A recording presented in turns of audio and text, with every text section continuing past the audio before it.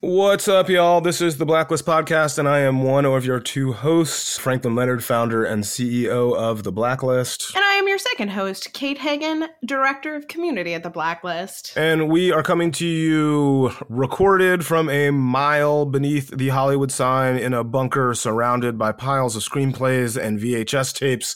Kate, what are you getting into during our extreme social distancing? I am revisiting my good friends at County General. I have been deeply immersed in the world of ER. Only true 90s kids will understand that ER is the one true medical show. I don't need this Grey's Anatomy, which is great. But give me George Clooney and Juliana Margulies going back and forth with their romance constantly. That's where I'm at. How about you, Franklin? Trying to catch up on screenplays. Honestly, just kind of trying to take it easy. Probably could be doing more work and increasingly frustrated by people reminding everybody that Newton created calculus during the quarantine of the plague and Shakespeare wrote King Lear. So yeah.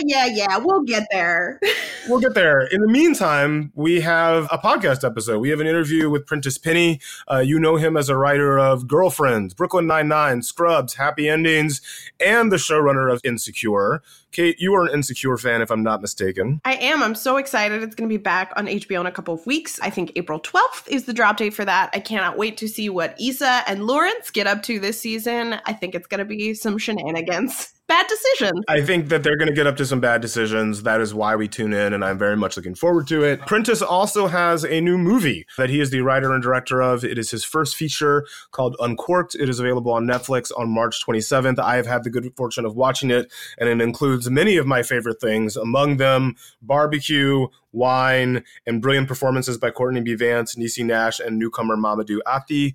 I believe that is how you pronounce his last name, but it's a great performance, and that is the most important thing. Seriously, if you have the Netflix, watch his movie on March 27th. It is a good way to spend 2 hours of your time while away from everybody else. Let's listen to that conversation. What do you think, Kate? Shall we? Yeah, I think so. We're going to talk to Prentice about his work in TV, his love for Spike Lee, John Hughes, and much more. Let's do it.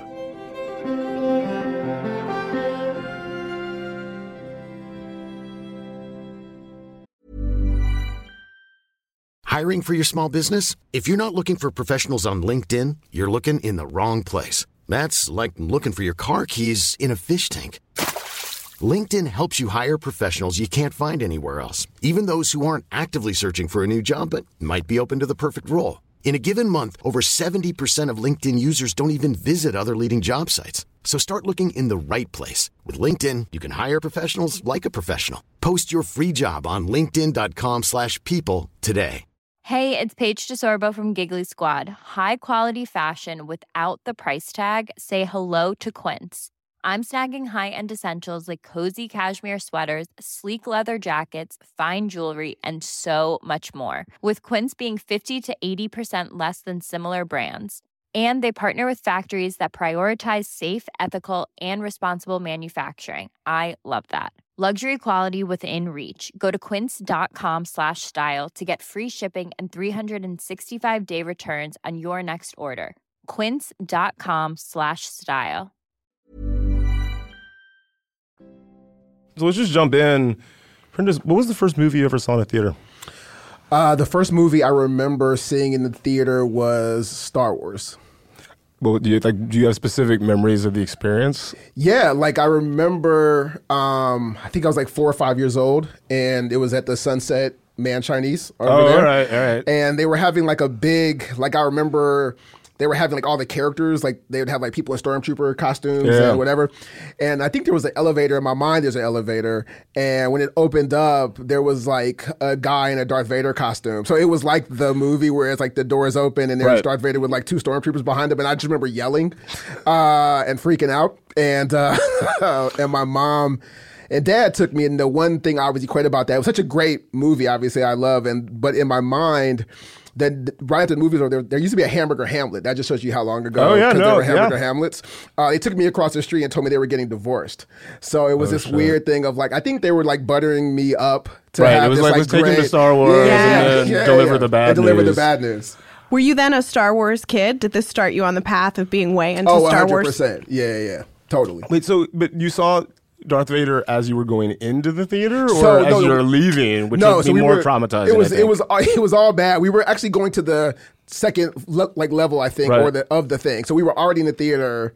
Super Oh pumped. wow! So you're like in the theater, super pumped, and there's Darth Vader right in front of you. And there's Darth Vader. Yeah, that would be a lot for a 4 to 7 year old. Yeah. So, Prentice, we're talking about Star Wars. Is there a movie during this time that made you fall in love with movies before Star Wars? I think the movie that made me obviously I saw good movies like growing up, but School Days was the movie that made me believe, not only fall in love with like cinema in a different way, but made me believe also I could do this. Right.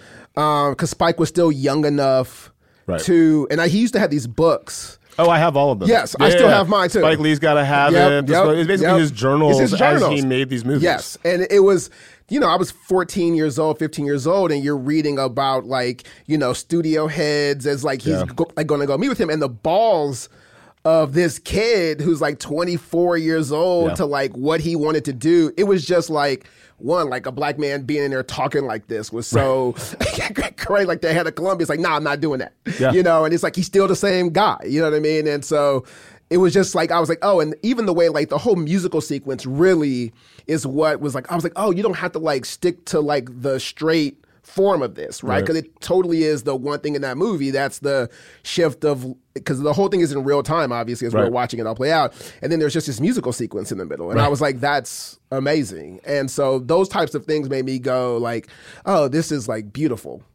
Are you ever working on any a number of folks we've talked to are making Super 8 movies or even camcorder movies? Were you ever making anything as a teenager, reading these Spike Lee books and being I can do that? Yeah, I had used to bum. My cousin had a VHS, an old big, the old over the shoulder, over the shoulder with the shoulder harness thing to help you. And I used to just bum those things, and I don't even know why he was super into it. He was just record our family reunions, and I think he worked at the post office. He just had all this video equipment, right? And there's always one in the family that just has all of the equipment for some reason. You're He was always saying, "I'm about to make these movies, but not making movies." Right. And but thank God for him, because he just would let me use it whenever I wanted to, and I would make these really bad movies, but and have to edit them in the camera. Oh yeah, it's all in camera. Yeah, it's all in camera. So I'd be okay, stop. Now I got to hit.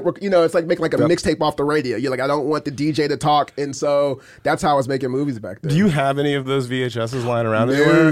No. What would you even play them on now? I mean, excuse me, VCRs are in great supply at the Goodwills of Los Angeles. Yeah, it's true. I remember you had it was a journey to find one that worked, right? I have quite a story. I have 4 VCRs in my home right now. My God. Yeah, they're findable, but that's a whole different digression about what's not available on DVD that's available on VHS. Anyway, Prentice, you have the show Upscale, which is all about sort of living the best life possible without spending money like a billionaire. Personally, I'm a big fan because that's the life I'm trying to live.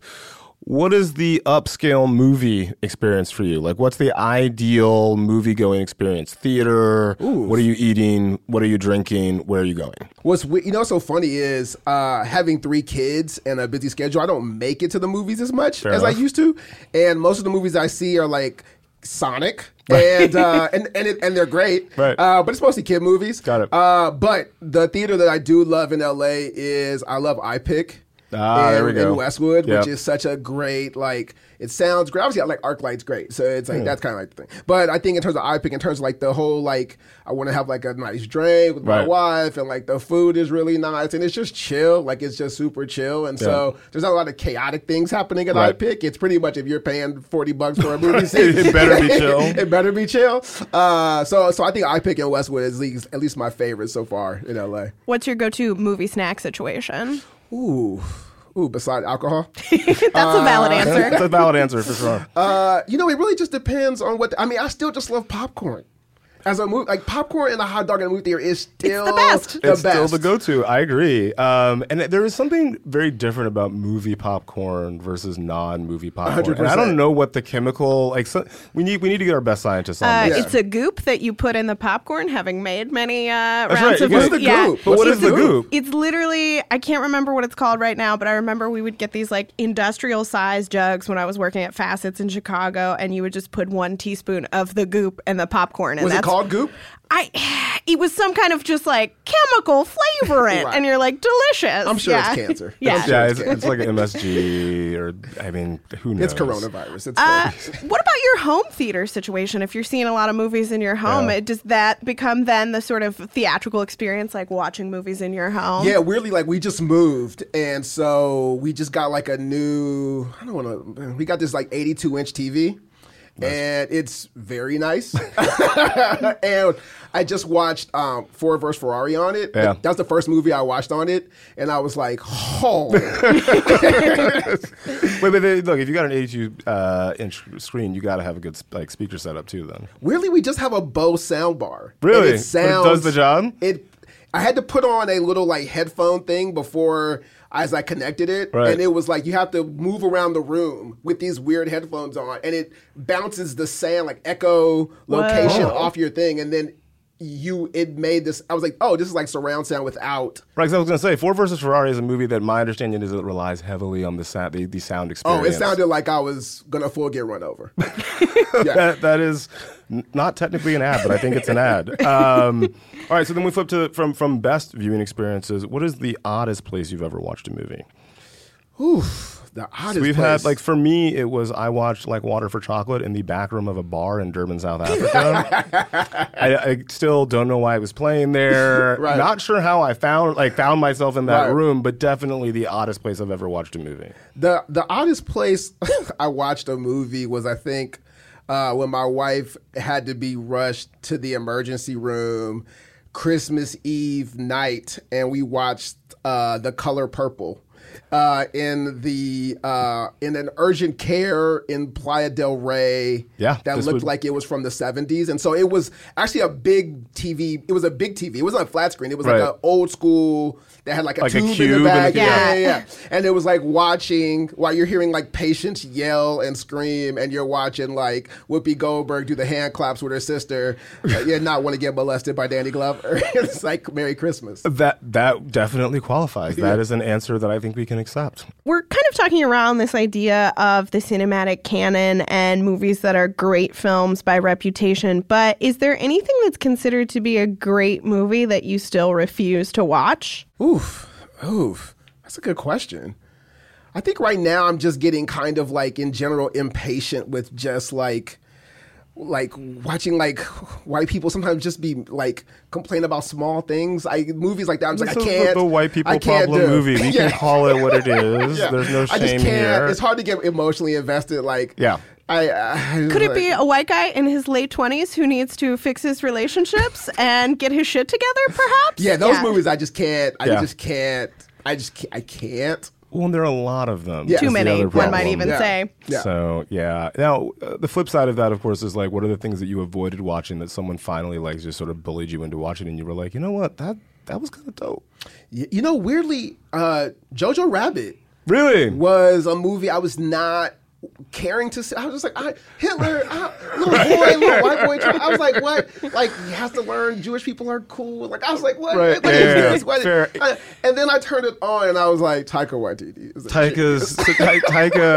Taika. We go away. That script was actually on the blacklist. I know. Years ago. And funny enough, I met Taika 16 years ago at Sundance when he was there with his first short film. We literally met at a party, and he was like, oh, what are you here for? And I was like, oh, I'm an assistant at CAA. And he's like, I've got a short film here. And I was like, oh, I'll watch it. And I remember him giving me the DVD and going back that night, a little drunk, watching the short and giving it to my boss and being like, this guy seems really cool and he seems talented. You should like sign him.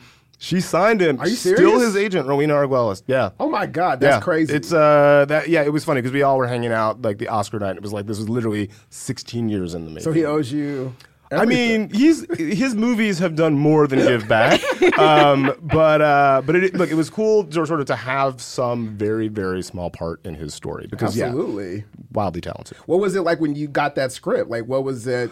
I mean, I just remember reading it and being like, well, no one's going to make this. Which is, look, I mean, the reality of so many things in the blacklist, right? Is that, like, we can all know they're amazing, but that doesn't mean that someone's going to pull the trigger and give them money. But, you know, I think we've proven over time that if you make the ones Yes. from the blacklist, they do pretty well. Yes. So, Yeah, they do. So yeah. We like all sorts of movies, and that sometimes includes loving bad movies. So what's a movie that you love that is generally agreed upon to be terrible that you will defend forever? We're talking like less than 25% on a Rotten Tomatoes score. Ooh. I stole this question from Ava DuVernay, by the way. We were. And what was her answer? I don't remember, but I do remember it was a dinner at Sundance the year Middle of Nowhere was there, and she asked everybody at the table this question. And so it's sort of like the Ava question, but like I think it's a really good one. I'll tell you my answer. Yeah, what's yours? Last Dragon. Oh, that's an awesome movie. But look, aesthetically, right? Like from a critical Hollywood perspective, ain't nobody checking for that movie quality-wise. But it touches, but it matters. It's so important. good. Yeah. So that's maybe I have to change my answer then. Apparently, if it's that good. No, Last Dragon's awesome. I mean, it could be the time frame because I was right. We were of an age where that was the thing. Yes. Get Criterion on the horn. Oh my God, I would 100% watch a Criterion Oh collection. my God, I would Last 100% Dragon. watch a Criterion. We do need to Last get Dragon. somebody on that mission. iMac talking about the stories of vanity. Prentice, those things you got juice. You should talk to Criterion about this. Make this happen. I'm gonna see what I can do. Weirdly, the movie that like is, and I don't think it's like critically bad. It's just time capsule-y, which is Weird Science. Oh, good choice. Because there's so much racist, sometimes undertones in those old movies, and I still, when I watch it, I go, I don't care. Every 80s comedy, it's like, is it going to be racism, sexism, homophobia? That movie is all of the above. Yeah. It's racist, it's homophobic, it's sexist. It's really it's bad. But it's still delightful But it's and still has a great amazing. theme song. And still great. Yeah. Still great. I feel like people have tried to remake that in recent years. Many times, and it never no works. one's ever made it work. Because they're not John Hughes. They're not John Hughes. Yeah. Exactly. John Hughes is awesome. I John mean, Hughes. Speaking of great comedies, you know, you have written some of the best television comedies of the last decade, and I think we're having a real renaissance for comedy on TV. You know, great shows like Girlfriend, Scrubs, Happy Endings, Brooklyn Nine-Nine, Insecure. It's really sort of offensive how many of the good comedies you've written are.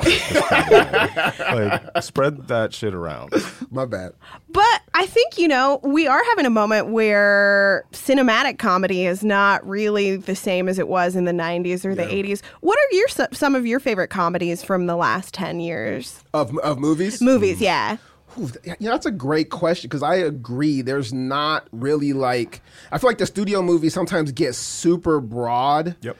In ways that are like, it just is like, I'm not sure. Because I think the great thing about 80s comedies, right? And I think even 90s to some degree too, was they were all rooted in like something true and human. Like even if you just take like a movie like Home Alone, right? It's like at its core level, it's about a kid being left alone, right? It's this thing we all think we want, right? And you're like, be careful what you wish for. But it's really like when you miss family, right? Like I don't really want to be alone, right? It just taps into something so primal. You leave your kid at the supermarket or you leave your kid behind and it just taps into things immediately that you, get, right? I think sometimes these things also feel very high concept-y as opposed to like, let's just make it truthful and real. And I think they just all feel fake and they're like, there's nothing emotional to tap into. And I think all those things like Breakfast Club or again, even Weird Science, it's like you're an ostracized kid and you want to fit in, and so you make this thing that you think will get you there and that's not it, and so I think like, and just concepts that aren't gettable. I mean, weirdly, like you talk about movies that you don't want to apologize for, but a comedy that I remember being like, this is so great. Why didn't I think of this? Just at a premise level was The Hangover. Yeah. Because what was so great about the movie was you're like, everybody's been on that kind of a trip where it gets out of hand and like what would happen if you lost your friend on this? And it's just like, you know what I mean? And it's not a ton of... And we all have the one friend. Yes. And we always have the one friend who's doing too much. And I think like at that, like, I was like, so, I saw that and I was like so mad at myself because I was like, I'm sure I got people, you're just like, yes, this is so easily... Yeah. We've all been here. Yeah, it's funny. We had Paul Feig on the show as well. We were thinking in the context of Bridesmaids. It's a similar thing, right? Like, we're all part of this wedding, but I'm the poor one. Yep. Yeah. That is sort of universally relatable on some level because, we're all the poor ones sometimes, no matter how much money you got. And even deeper than that, it's like even with Kristen Wiig, it's like I'm losing my friend. Right. Right. And I'm losing her also to this other girl. Right. And I don't want to feel like I'm being kind of like left behind. Like I'm like this one era of my life and this friendship, I'm kind of going to have to mourn this loss of this. And that's really like what I think that movie is like taps into really well. I agree. I mean, I think that there's a coming of age element, a sort of like post coming of age. Well, there's like women don't usually get to do the sort of like I'm a fuck up narrative and I'm getting my shit together. And I think that's one of the great things about Bridesmaids is it takes that sort of character and gives it to Kristen Wiig, but it roots it in such real stuff. Yeah. Like just when she shows up at the bridal shower and is so out of her depth. Yeah. And you're like, oh my God, we have all, especially I feel like women too, you're like, oh my God, I showed up to this thing and I am not wearing the right dress and now I have to deal with this. Okay, cool. Yeah. Right. Yeah. And I feel like this is a natural transition to Insecure. Sort of people who are fucking up and trying to figure it out. Hiring for your small business? If you're not looking for professionals on LinkedIn, you're looking in the wrong place. That's like looking for your car keys in a fish tank.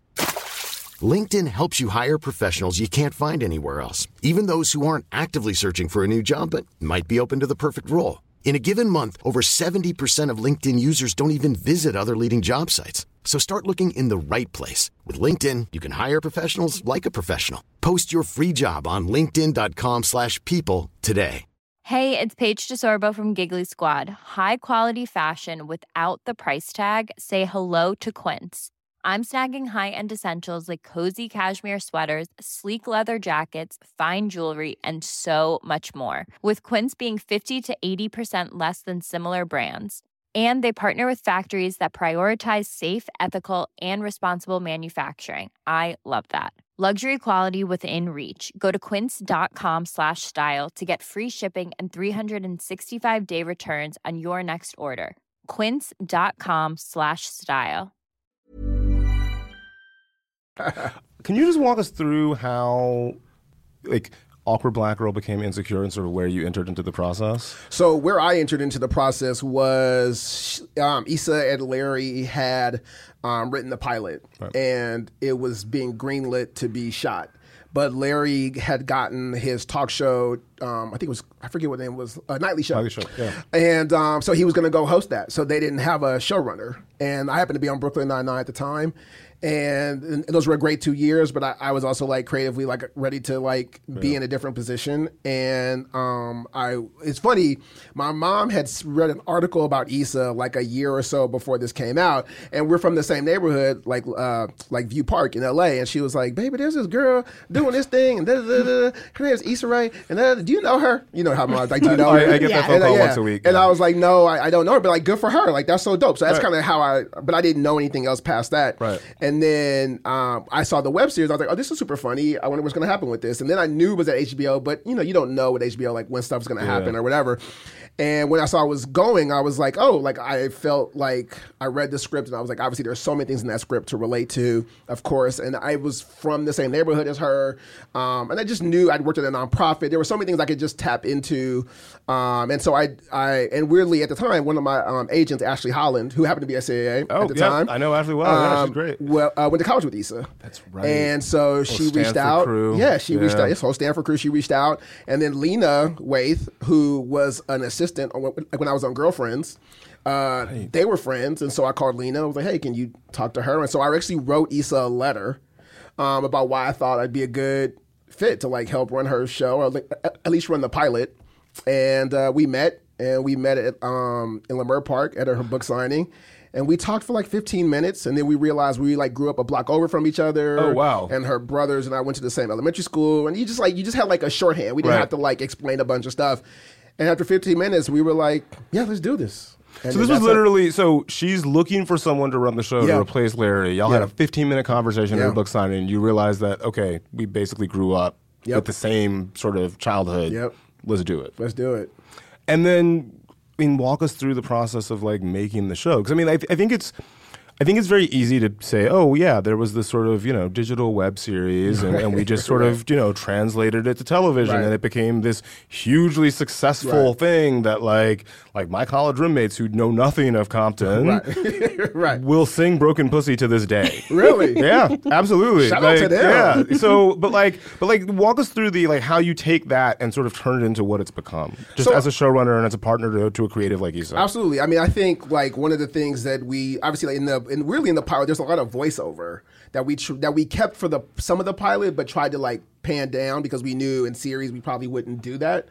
And and Issa often says, like, Awkward Black Girl is like the college her, and taking Insecure is like, how do you take a 5-minute thing and make it a 25-minute thing, right? And so what we just tried to do always was like continually build on the ideas that were at least conceptually in the pilot and go, okay, what does this look like though as a full show, right? And so even when the first thing I think we had to figure out was like, how do we work together? And I think that was the beauty like the pilot gave us, was like, oh, okay, because we were filming for like 6 days and we had to figure out, and we had gone through the process of obviously casting, and so we had to figure it out, okay, how we interact in this sort of way creatively. But, when you're in the middle of filming, I had not really seen her act, fully beside the web series. Right. And, Yvonne Orji was new, and Jay Ellis obviously had done some stuff, but he's not carrying the show. Right. And we had to figure out, like, Melina's a first-time director in terms of narrative, and so it was a lot of things where you're like, I had the most experience at the time. Right. So you're, like, trying to figure out, okay, how do we move all these pieces, right? And I think Issa and I, realized obviously we had a ton of respect for each other and what we both brought to the table. And I think that always has stayed in the forefront of us making the show. And I've always viewed the show, and I talked to, speaking again, like, you don't know how life's going to take you there, is when I was on Happy Endings, like the creator of that show is David Cass, who does Black Monday now. Right. But the showrunner who was helping him was a guy named Jonathan Groff that actually helped Kenya Barris when he was doing Blackish. Yeah. And so the one thing Groff told me was like, always be in service of what you want the person that created the show to be, right? And so for that, I always view the show, I always say, like, I'm the stepdad that the kid doesn't know wasn't the dad. Like, I'm like, Larry and Issa were the birth parents, and I just came in. It was like, you're your daddy now. Yeah, who's your dad?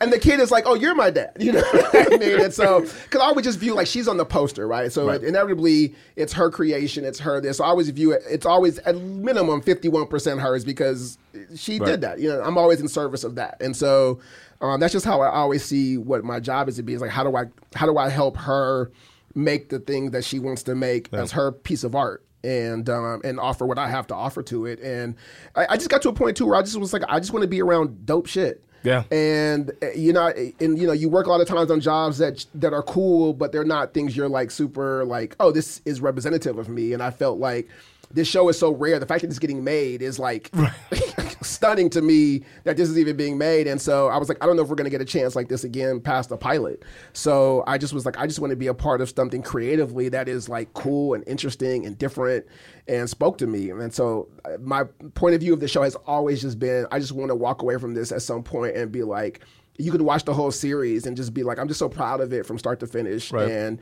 I just feel like it's dope. And I just want to be a part of things like that. Were there influences as you were sort of thinking about what Insecure would be as a television series, like filmically or television show wise? I mean, look, you've done a ton of stuff in the comedy space, but you have references like School Days and She's Gotta Have It. I feel like there's a lot of like influence in there. 100%. I'm curious, like, what touchtones did you guys use, like that sort of gave you a sort of cinematic shorthand as you were making the thing? Absolutely. Like, I think we leaned on. It's funny. I think there's like a bit of. Like, Issa, Melina, and I was cautious, like, 3 the hard way, because we were, like, nobody was thinking this thing was going to be anything, and we were just in it together. So I feel like there's a lot of, like, Issa in the awkwardness of those things, obviously, and we also cite Curb as obviously a big influence of that type of in that type of a show, and I always felt like, too, there's a lot of happy endings in this show, especially when the 4 girls are together, where you're just, like, obviously, you want to have, like, real moments or whatever, but then you just want to have, like Kelly, like Natasha Roth would come in and just kill it. And like, here's 8,000 jokes, you know what I mean? And we would just be, that was one thing on Happy Endings I learned was just like, jokes, like here's like 8 jokes, and you could have guys like Damon Wayans Jr. and Adam Pally just come in and like crush jokes, and Casey Wilson, and that was one of the things that I always wanted to be able to have is like, if people are laughing, like that's a good thing, right? And so we just always want to have like a ton of jokes to be ready and available, and like an improv a lot, like that Happy Endings had a lot of improv, and I wanted to like kind of infuse that, and Issa too, infuse that, and that's obviously Issa's great, and Shane and Yvonne are like amazing. I mean, you could give them like one joke and they'll make 8.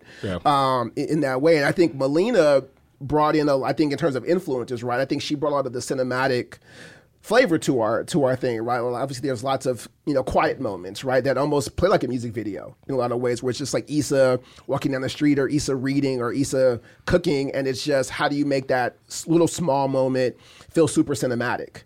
And I think, again, people like Scorsese and like Melina went to, like, like NYU and A.F. Foster, there's a ton of, Scorsese influences and things like that that obviously play in that space. So I think that's the cinematic part. We tried to like make this little show about like Leimert Park kind of have some real scope, What is your process like? I am always fascinated, particularly by TV writers, when you have to gear shift. You've been on Brooklyn Nine-Nine and suddenly we're moving into the Insecure world. What is your personal process like when you have been so immersed in one story world and then you have to gear shift to being in another story world? That's a great question. It's pretty hard, to be honest. Like one of the things that when we were first doing Insecure was like on Happy Endings and Brooklyn Nine-Nine, we do a lot of like pops, right? It's like, it's like the time that I went to the store, and then you pop to like what that moment is for a joke, right? It's like fun, easy jokes and character stuff. And in some ways we were like starting to write the series with like pops of like Issa here and Issa there. And as we kept reading them, they just didn't feel right. Even though conceptually we knew we had liked that on other shows and we felt, oh, this is a way to do it. It just was, and it was a thing that I had to like let go of because you can get in that like what works on network and now this is HBO. We have to like kind of like have a little bit more of a different feel, and also the feel of its own show, right? It has to find its voice, and so I think that was a thing that we had to like kind of figure out in the first couple of months of breaking the show was again things that I had to learn what worked for me in that world, and then what wasn't going to work for this show kind of let go of.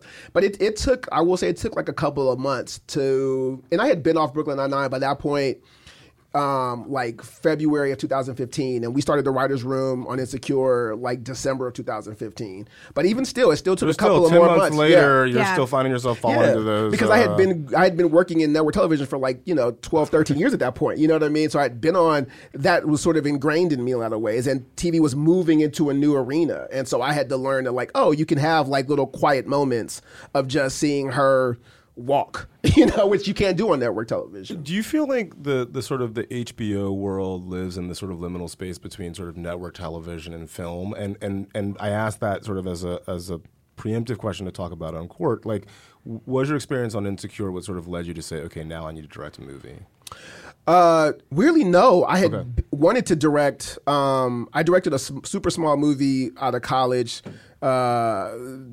That was horrible, but I wanted to keep doing it, and I just earned my bones in television, and so I knew I wrote Uncorked in like 2014. Oh wow! So I was still on Brooklyn Nine-Nine at that point, and so but I wanted to write a movie, one that I knew was small that I could direct. That if I had to get like $1 million or $750,000, I could just go do it. It's something that was personal, and so that's sort of how that led to happen. But the interesting thing was, it took 3 years from the time I wrote it, and I was done around 2015, but it took 3 years to make. And I say the beauty of that is you get frustrated, obviously, in the moment because you're like, I want to go make this movie. But I got to watch so many different directors, obviously like Melina and like Kevin Bray and again so many other great directors we've had on our show, that I got to just see it from a different perspective, different than like normal network television. Because to your point,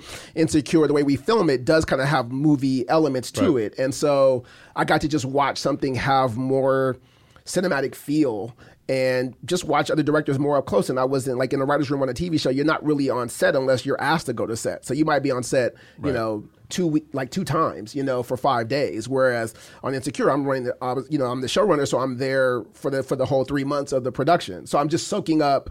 Right. I'm seeing just so much more. I'm learning the craft of things. I'm asking more questions. I'm watching more movies in a different way now. And so it really, I think if I had gotten to make the movie 3 years prior, it would not be, I would have had the same ideas and thoughts to make it as I did in 2018. So you wrote the script in 2014. Yes. I want to go back to that really quickly.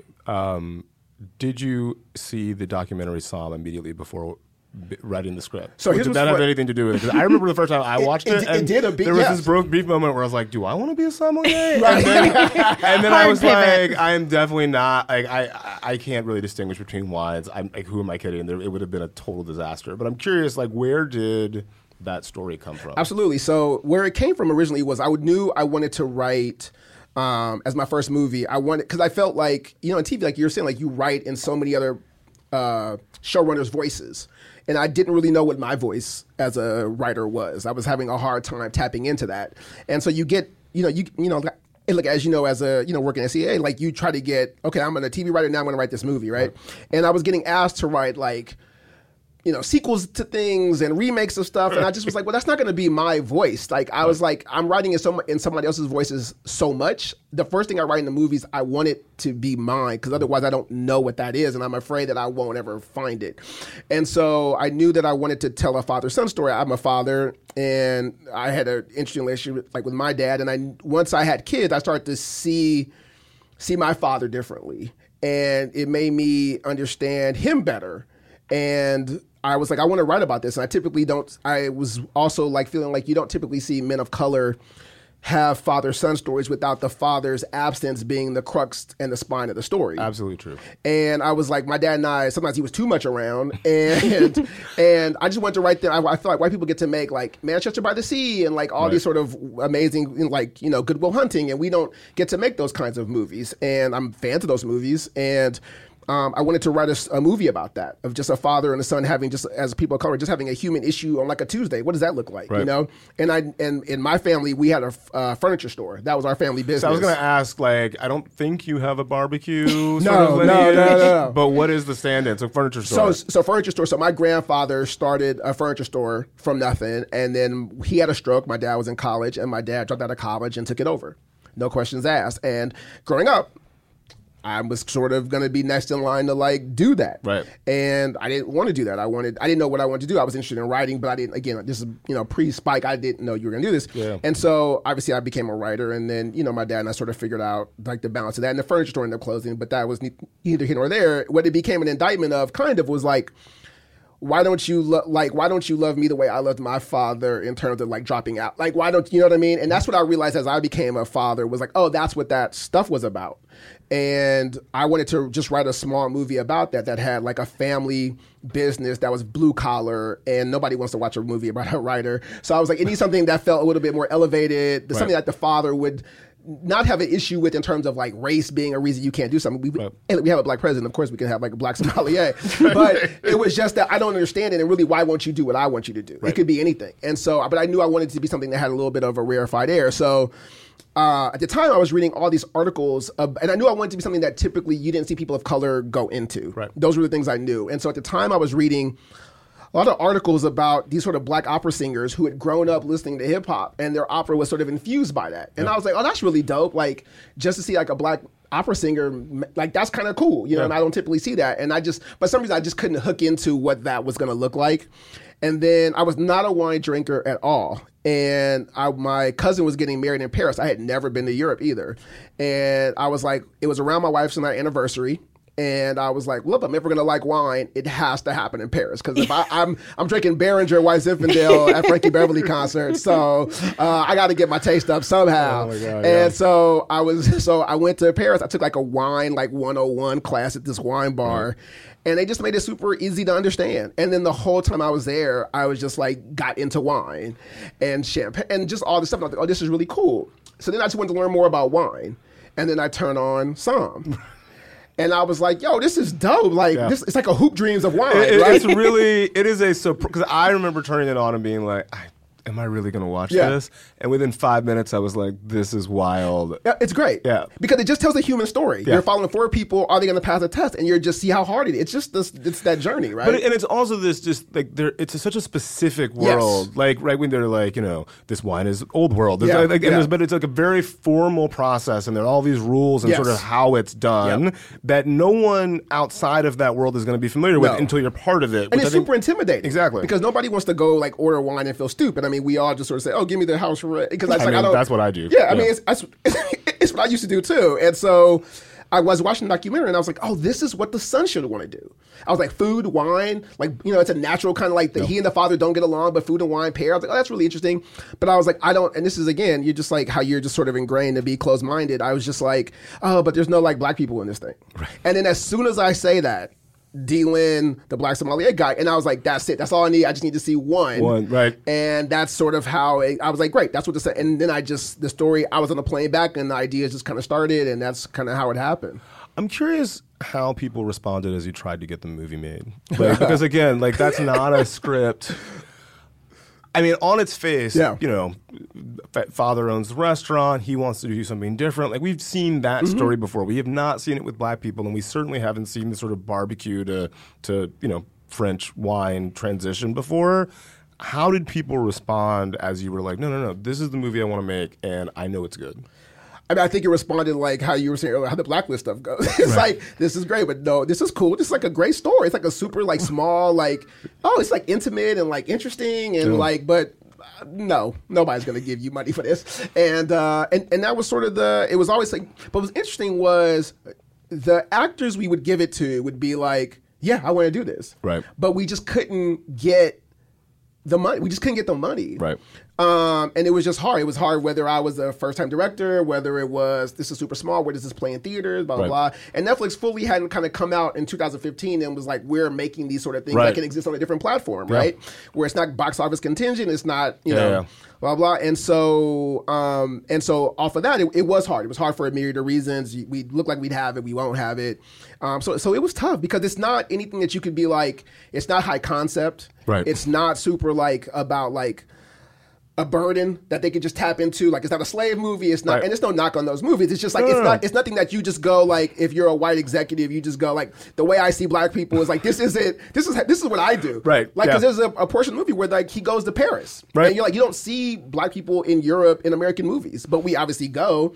But I was like, I can't think of a time I've seen an American movie where there's like black people in Paris or in Europe just existing. Yeah. Well, I mean, there's even subtler stuff in the film. Like when he arrives in Paris, you have these cuts, and you're seeing a lot of black people. Yeah. Which, if you've been to Paris, you know is very much normal. 100%. And by the way, there are black people who are sort of lower middle class and sort of working class, and there are black people who are literally, I mean, I will never forget it as long as I live, a dude in a perfectly tailored suit on a bicycle, like literally like riding past the Louvre, and I was like, yeah, this is the Paris that they don't show us in American media. And so even the subtle stuff I thought was just very well done. Yeah, and it's like, to that point was like, I was like, I want to see, I don't want him to be the only black person as if he's the anomaly. So I was like, take me to the parts where we are at. And then we were filming stuff where it was like, it was just looked like, if you didn't see the French like words, you would just be like, oh, this is like Crenshaw. Yeah, exactly. Yeah. While you're working on the sort of long journey of bringing Uncorked to the screen, does the script evolve at all? Are you doing any rewrites during that? 100%. And I would say, like, in the beginning, weirdly, I had him pass the test.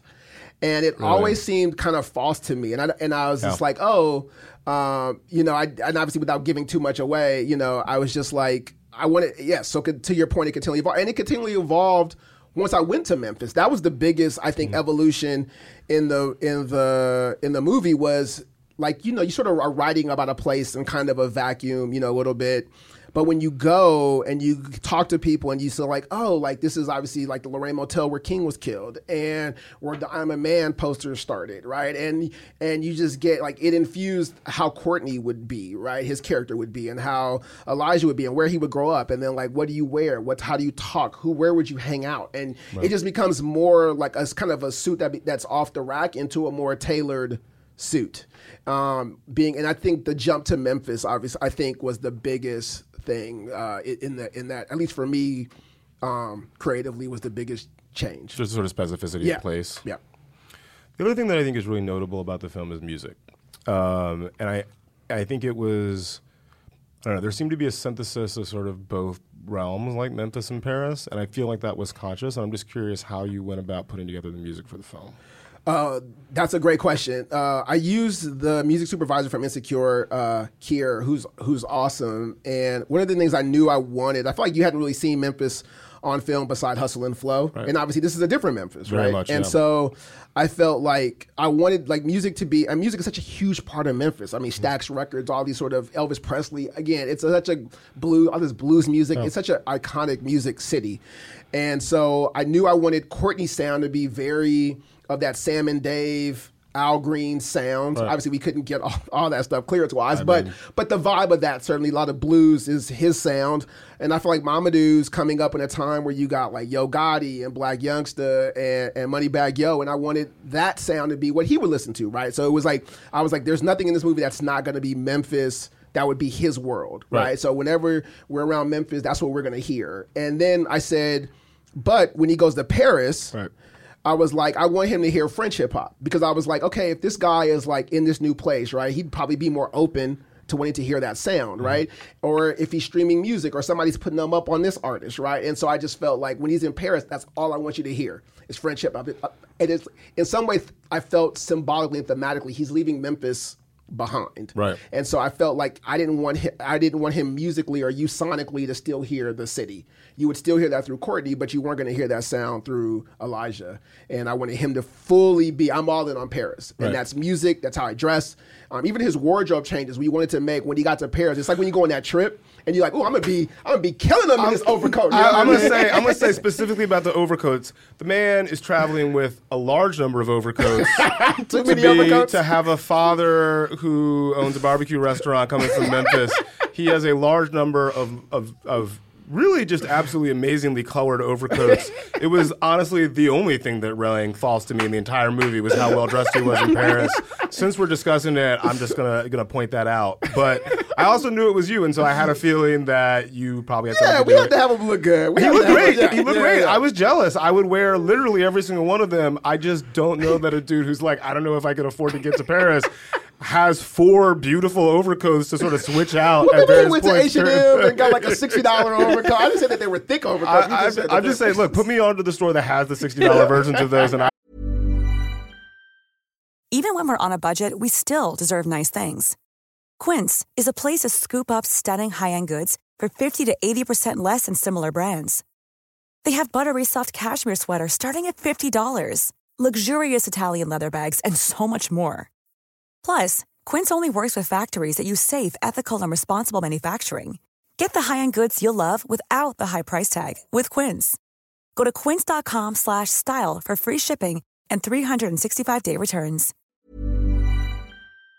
I will definitely cop. No, we definitely, of course, kind of, Can I just say thank you for thinking about things like soundtrack, which has become a totally lost art form. Yeah. Do you have a favorite movie soundtrack? Is there anything that sort of, or a favorite score, anything that you sort of come back to?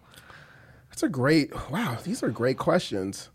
I don't know. I got to think about that. That's actually a good question, but I'm always aware of sound, especially in movies, at least in terms of like, why am I here? I always go like, why? Like, again, what's the choice, and why am I supposed to be? And I guess again, those 3 years helped me be more cognizant of those little elements, right? Sound or the absence of sound, color, just all those things that are in that's, I think, the beauty of cinema is you get to play with so many elements that you can manipulate and do that evoke emotion and feeling. And that was the other thing that I think, like, we had a great DP, this guy named Elliot Davis, who has shot more movies than I would even ever begin to learn from. And he was just like, you got to go to the edge and just not go off. He was like, people will remember a really bad, great movie before they remember a mediocre movie. Exactly and right. I was like, people still talk about Waterworld and horrible movies all the time. Like people talk about, but people remember because it's like, at least you were like willing to go out to a point, as opposed to like sort of a movie that's sort of neither fish nor fowl, right? Yeah. And so we were just like, how do we, even the choice to shoot anamorphic, we were like, how do we give this movie that's this little tiny, at least emotionally, this father-son story set in Memphis, how do we give that scope, right? How do we make it feel bigger than what it is? Especially when we're like, look, we're going to Paris. And even how we wanted to shoot the vineyards. Like, my point of view is that typically when people see vineyards, they're thinking about it from their point of view, which is, I'm having a glass of wine, it's so beautiful in the sunset, right? But these are workers. They're not there to like bask in the sun, right? That's hard, backbreaking work. And even in the movie, like, we're trying to constantly juxtapose the work Courtney's doing as like he has to wake up super early at the crack of dawn. It's still night outside, and the hard work it takes to give this product to the table that people just eat or throw away like ribs, and this thing that's wine that people kind of don't know anything about and kind of it's whatever. And it's like how hard it takes just to get a bottle of wine to the table. And it's so hard. And to see that there's a similarity, and obviously as a father-son thing, we're trying to juxtapose those things too. But all those things were all choices along the way. That was the other thing I really appreciated about it is I feel like, so we think of barbecue as like this sort of down-home comfort food, specifically black food. And so sort of it gets underappreciated for its sophistication. I felt like you were sort of laying those things beside each other and saying, there are regional differences. Absolutely. There are ingredients that are specific, and these are things that are sort of carried generationally, recipe-wise and otherwise. And it was just nice to sort of see that sort of laid out without even necessarily explicitly saying it. Yeah. All right, so now I am just thinking about Central Barbecue in Memphis, though. So how dare you for that? Oh my God, one of the best meals of my life. So we're going to round out to our final 3/4 questions, and these are the hard ones ish. So the other question was the Ava question. These next two questions sort of come from Sidney Pollack, who I worked for, who used to say that the only two things he was interested in making movies about were love and war, because they're the only things that we don't have a greater understanding of through like all of human history. So, favorite movie about love, favorite movie about war. Oof, favorite movie about war. I love Save It Private Ryan. It's such a great, I think, small, even though it's obviously that first scene is obviously big. Like even the scene, like to me, my favorite scene is like when Adam Goldberg is getting stabbed in the upstairs in the attic. Oh, the clock tower and then thing? the clock tower thing, and then the guy. It's just so quiet, and that movie's so loud and so busy. But that moment to me is. It's such a hard. I can't even really watch that scene anymore because to me, it got to like what the essence of that is, right? Which is like, and then his friend watches, and then this other soldier watches the German soldier walk past him, and they don't say anything. Like that to me, I was like, that's the ugliness of war right there. Like that, all the big battle stuff is like whatever. That moment is terrifying to me still. So that's one of my. I think they just captured the smallness of them on that journey and what that was like. I still love that movie. My favorite movie about love. That's the hard one. That is the hard one, really, yeah. That is hard. Does it have to be like super dramatic-y about love? No, not at all. I mean, look, When Harry Met Sally is a totally legitimate answer for I was actually going to say When Harry Met Sally, yes. I mean, I think for a lot of people, that's the answer. Yeah. It's great. It is. Because it also says to me, what I love about that movie is timing is everything in love, right? And when you meet somebody and where you are in your cycle of life, because it's like, oh, they were supposed to be together, but they had to go through these other little journeys, which I think is true about love. Like, even when I met my wife when I was 16 years old. Oh, wow. And she was 15. And we just met in 1990 at this, like, leadership conference. She was from San Jose and I was from LA. And then we hit it off, and it was great. But we would, like, talk every now and then. And then in 92... I was at USC and she was getting ready to go to Spelman, and so we were trying to start it, but we were like, "How is this going to work across the country? This is crazy." And this is like pre-email, pre-internet stuff. No, you know what I mean? This is like a calling card days. This is like dorm room phone calls. Yeah. Like we write letters. Like we still have the letters we wrote to each other. Really? Oh my gosh! And then in '92, we both. It was like, this isn't going to work. Right. So I had girlfriends, she had boyfriends, and then in 99, she was in law school, and then she was like, well, I'm about to graduate, maybe I come out there and we give it a try, and then we've been together ever since. But so it's like to your point about these 3 moments in time that it was like, oh, we're supposed to be together, but obviously these moments, timing is everything, right, and those things. So I relate to that movie just because I think about the 3 stages they had to go through, and it ties directly to me. I'm just saying it sounds like a Prentice Penny movie. I'm not saying it's going to happen. Would watch. Yeah. What is, we ask this question of everybody because I feel like we get all sorts of answers from, just viewing experience, whether it's childhood or something more recent. What is kind of the single image that has stayed with you most from a movie throughout your life? And that can be a cut, that can be, a sort of still frame, it can be a transition, anything that's really imprinted on you. Wow. Oof, I don't want Dead Silence to go, but these are great. I wish I had these, but before. These are great. Well, it's not as interesting if we just give it to you before. Yeah. We have too much time. Look, here's the thing. Some people in that scenario then spend all of their time trying to come up with the perfect answer that makes them sound smart. We're not interested in that. We want the what's the thing that you're just like, yeah, that's the one that keeps coming back in my head. I think one of the things, and not to just quote Spike all the time, I think the do the right thing sequence when he's going into everybody and everybody's talking about race was such a again, just getting me to think so nonlinear about things. And that sequence, and I remember at the time, that sequence, I think it was the cop who was talking about black people. At the time, Ice Cube's first album came out. And I remember he had that, and I was in high school. And I remember hearing that on the album, America's Most Wanted. And somehow understanding that cinema affects art, like music, like other things that are non-cinema related.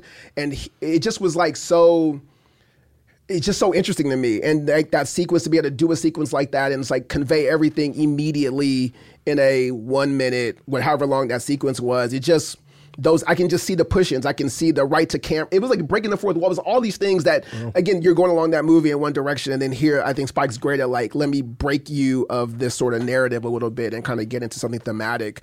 That sequence, it just is seared in my mind. I think I may know the answer to this question too, but last question. You get to screen one movie for everyone on Earth simultaneously. Worldwide screening. What's the movie? Simultaneously worldwide. Oof. Like, what's the movie that everybody needs to watch? Just for the good of humanity. This will surprise you. What do you think I'm going to say? I'm curious. I thought you might say Do the Right Thing, which is actually both of our answers both independently. Of our answers, yeah. Breakfast Club. That's a great answer. Yeah. Yeah. I think like just remembering, I think a lot of times we're still teenagers in the way we think and operate. And that movie does such a great job at like, again, like meeting a movie where you think it's going to be like, oh, this little teen thing, whatever. And then things that they get to, you know, where you're like Emilio Estevez's dad and these sort of like what it's like to be the Molly, like undoing the underbelly of what it's like when you're those things, right? And the perceptions we have of other people. And I think right now in our country, we have all these perceptions of what we think other people are like. And I think understanding that we all have an underbelly to us that's complicated and hard to understand. That movie, I think, does such a great job, again, without having to comment super specifically on it and seeing, yeah, it's hard being all of us. So let's just have a little bit more like empathy with each other. Can't think of a better way to end. Absolutely. Prentice, thank you. Thank you, guys. Thanks so much.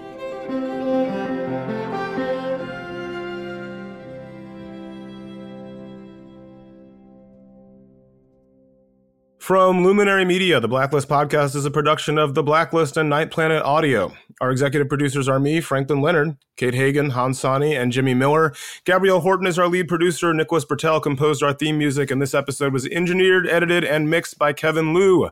Have a question, comment, criticism, whatever, hit us up on social media. I am Franklin Leonard on Twitter and Franklin J. Leonard on Instagram. Kate is That Hagan Girl. Girl is GRRL on both Instagram and Twitter. And we are The Blacklist, the BLCKLST on both Instagram and Twitter. You can find us online at blacklist.com. That is BLCKLST.com, Blacklist with no vowels. We'll see you online.